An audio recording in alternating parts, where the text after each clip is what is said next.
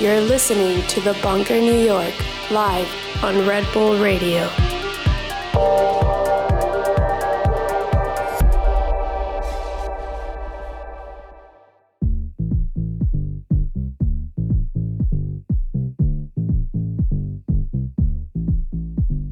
Hello, you're listening to The Bunker, New York on Red Bull Radio. We are live from Detroit. The week continues. We're going to be here every weekday from 7 to 8 p.m. with some of our favorite Detroit artists. Today we're here with special guest Looky, which is a new project from Jeffrey's Fire and Ian Clark. Welcome, guys. Hi. Hello. They're going to be playing their live, looks like all hardware set, a little later on. We're going to have them answer a few questions here first. So how did this project start? Like, you're both, Ian, you've been doing Perspex and Looky. Jeffrey's been known as a Detroit DJ for years and years, and this is brand new. How did this come about? Well, I moved back from Berlin to America and ended up in Detroit after a couple months in California, and Ian and I just started hanging out, and I think you asked me if you wanted to. Well, yeah, we'd known each other before, and him coming back to the States kind of coincided with me. Like, I was in between projects because I had just done the Z Dark Park thing with Ron Zachrin, and that was kind of like, it sort of stagnated. And, I'd known Jeffrey prior to, like, he used to go to Oslo to the IT shows, and I knew him as like a fan and, a friend, but we were at the time, it was just kind of like a, not like a close friendship. Right. You knew of each other. Each other. Yeah, Everybody kind of knows each other in Detroit. It seems like it's pretty tight-knit. But no, he, and then him moving back, also right around the time that he moved back, the Sapphire record came out. And that kind of took everybody by surprise. Sick record. Yeah, it's an incredible record, And I mean, like, I know a lot of, I know a lot of DJs and musicians, and I know a lot of, I'm not gonna say a lot. Just because someone's a good DJ doesn't necessarily mean they can, like, make a good track. Oh yeah, for sure, and vice versa. Right. Yeah, exactly. And so I heard that, and Jeff's kind of a modest, unassuming guy.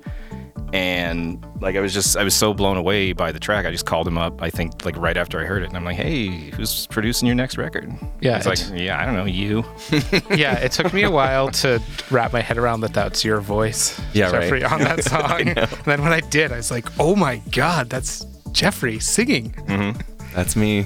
So, yeah, I mean, so that, that was, like, the part of it. And then we started just kind of, like, sort of, like, not really, kind of just, like, making stuff in the studio. It wasn't really going anywhere. But then we both went to the first Honcho camp out, which was in 2015. Yeah, and like, it was, like, so amazing, such a wonderful thing that it kind of, like, it was like a creative spark for us. We were like, well, why don't we, because we'd sort of, I don't want to say we, like, hit a wall, but, it wasn't real, we were just kind of, like, trying to, like, build something in the studio. Yeah, we were just figuring out how we would work together in the studio. Right. It was more just getting used to workflow and, Yeah, and so, like, we had such a great time at the camp out. We were like, we should do this as a live project, like a live act, and do the next one at, the next Honcho camp out. And so that's how that started. And that's kind of like, it was also kind of like me reconnecting with another way of working, which was, like, how I did it, like, when, Adam and I were in Looky, which is, like, we would, like, make a live set because it's a good way to build up, like, a body of work. Right. As opposed to just, like, trying to write songs in the studio. And so, like, we would get together, like, make, like, a track a week, in, like, the months leading up to the camp out so that we could have a live set. And before we knew it, we had, like, an 8-song live set. And yeah. And then that became the Bandcamp album, basically. Yeah, basically, Is that why? I'm curious why just putting it right out there on Bandcamp as opposed to shopping it around the labels, or did you shop it around the labels? Yeah, we did. Dark Entries, who's putting out the edits, like, they were, he was on board like from the beginning. I'm but sure. I think it was just it was like a communication thing. It was more of a time thing. We wanted it to come out immediately so we could start being like, here's our music. Book us. Yeah, because that's a good way to do it. When everyone was like, oh, I have a 1-year lead time. I don't want to wait a year. I want to make another album in a year. Right. Yeah, I have a lot of friends with like an album that's been submitted to a label and 2 more done, and the first album hasn't come out yet. It's not uncommon. When you make music, it's like when something comes out a year later that you made a year before, you're like, oh God. Yeah, we're so much better now. Yeah. So yeah, that was it. Yeah. It was, just that we wanted to get it out there. So the Honcho Campout was the very first live appearance. Mm-hmm. Yeah. And we wrote that whole album for that stage in the woods. It was like the late night woods dance floor area, and it was just like in the middle of the woods. And the whole time we were writing that album, I was just imagining that view into the woods with everyone dancing. Right. And it was like campfire in the background. Yeah, it was incredible when we finally got there and we're setting up, and I was like, oh my God, this is it. This is the view. We wrote the whole year's worth of work was for this moment. It was pretty cool. And that the Honcho Campout is men only, right? Or they're changing it this year. That one was, the first 2 were, because it wasn't so much that the campout was men only. It was just the resort, Roseland Resort in West Virginia, which it's gorgeous, has a men only policy because it's clothing optional, and there's like it's been around for 30 years. It was around way before we were, so yeah. Or before Honcho was. And I saw you guys. Speaking of gay campouts, we were all at the Gays Hate Techno campout. That was an incredible set, and that was my first time there. I personally found that whole situation very inspiring as well. Yeah, just such a freaky gathering of like Carlos curating music and like I would say some like somewhat unassuming crowd being hit with some crazy shit that they weren't expecting. It's very cool. Yeah, not to say that my expectations were low, because they weren't, but it exceeded them.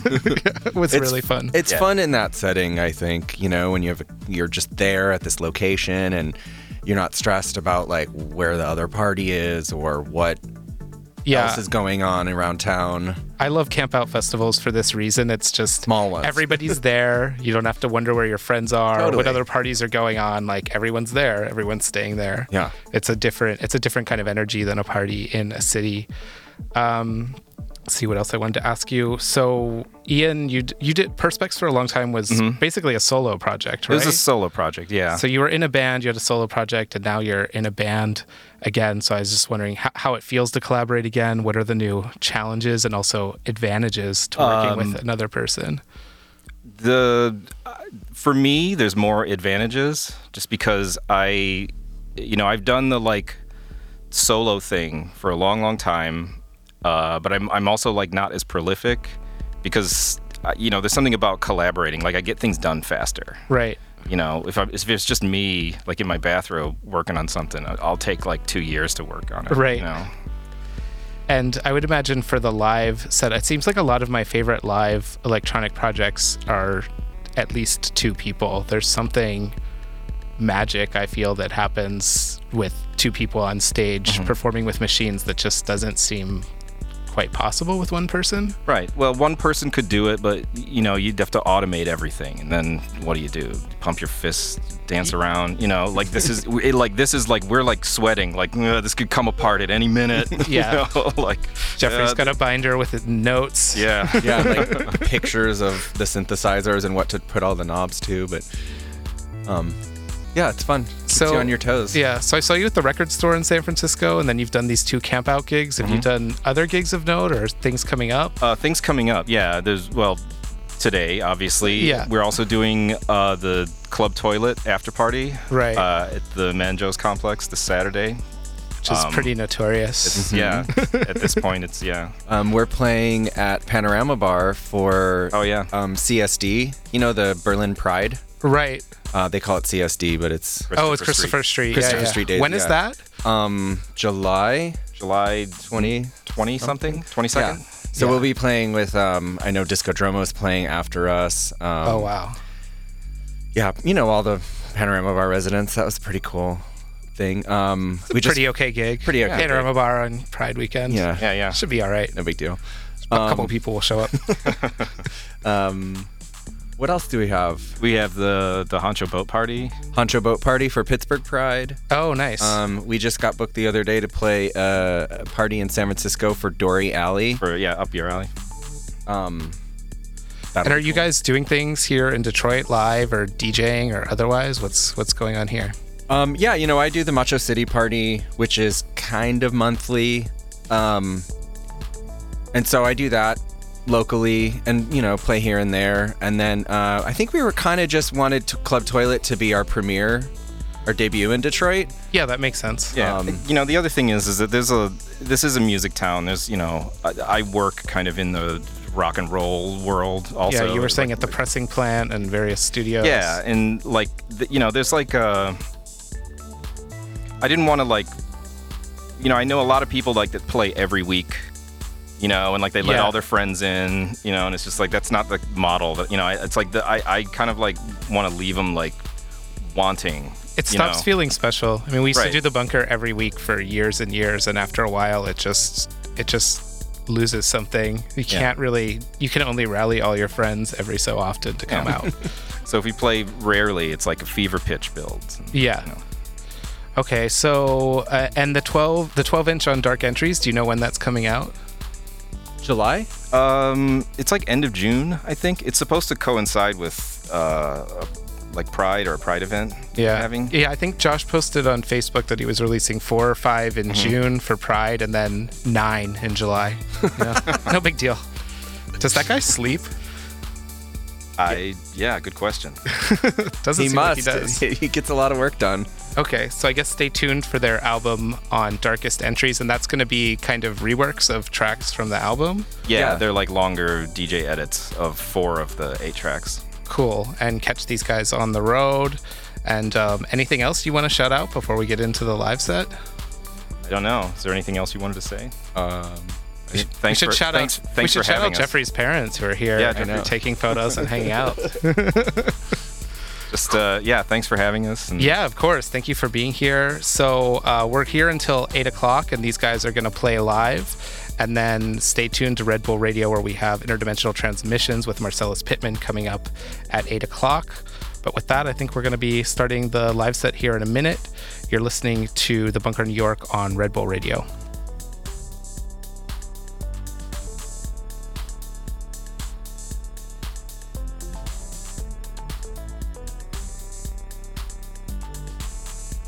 You're listening to Red Bull Radio.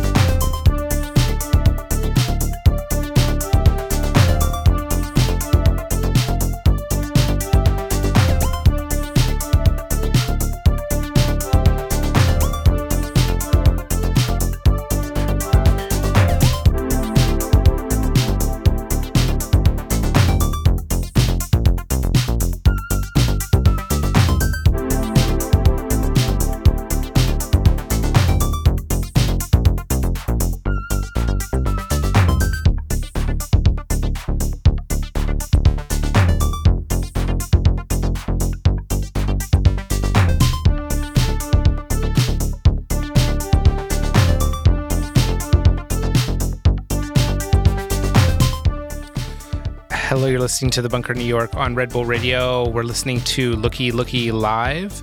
We've got about 5 minutes left here, taking us to the end of the hour when Interdimensional Transmissions takes over with special guest Marcellus Pittman. And speaking of Interdimensional Transmissions, check out all the parties that The Bunker and IT are doing together this weekend in Detroit. The best way to get all the down low on that is to go to interdimensionaltransmissions.com.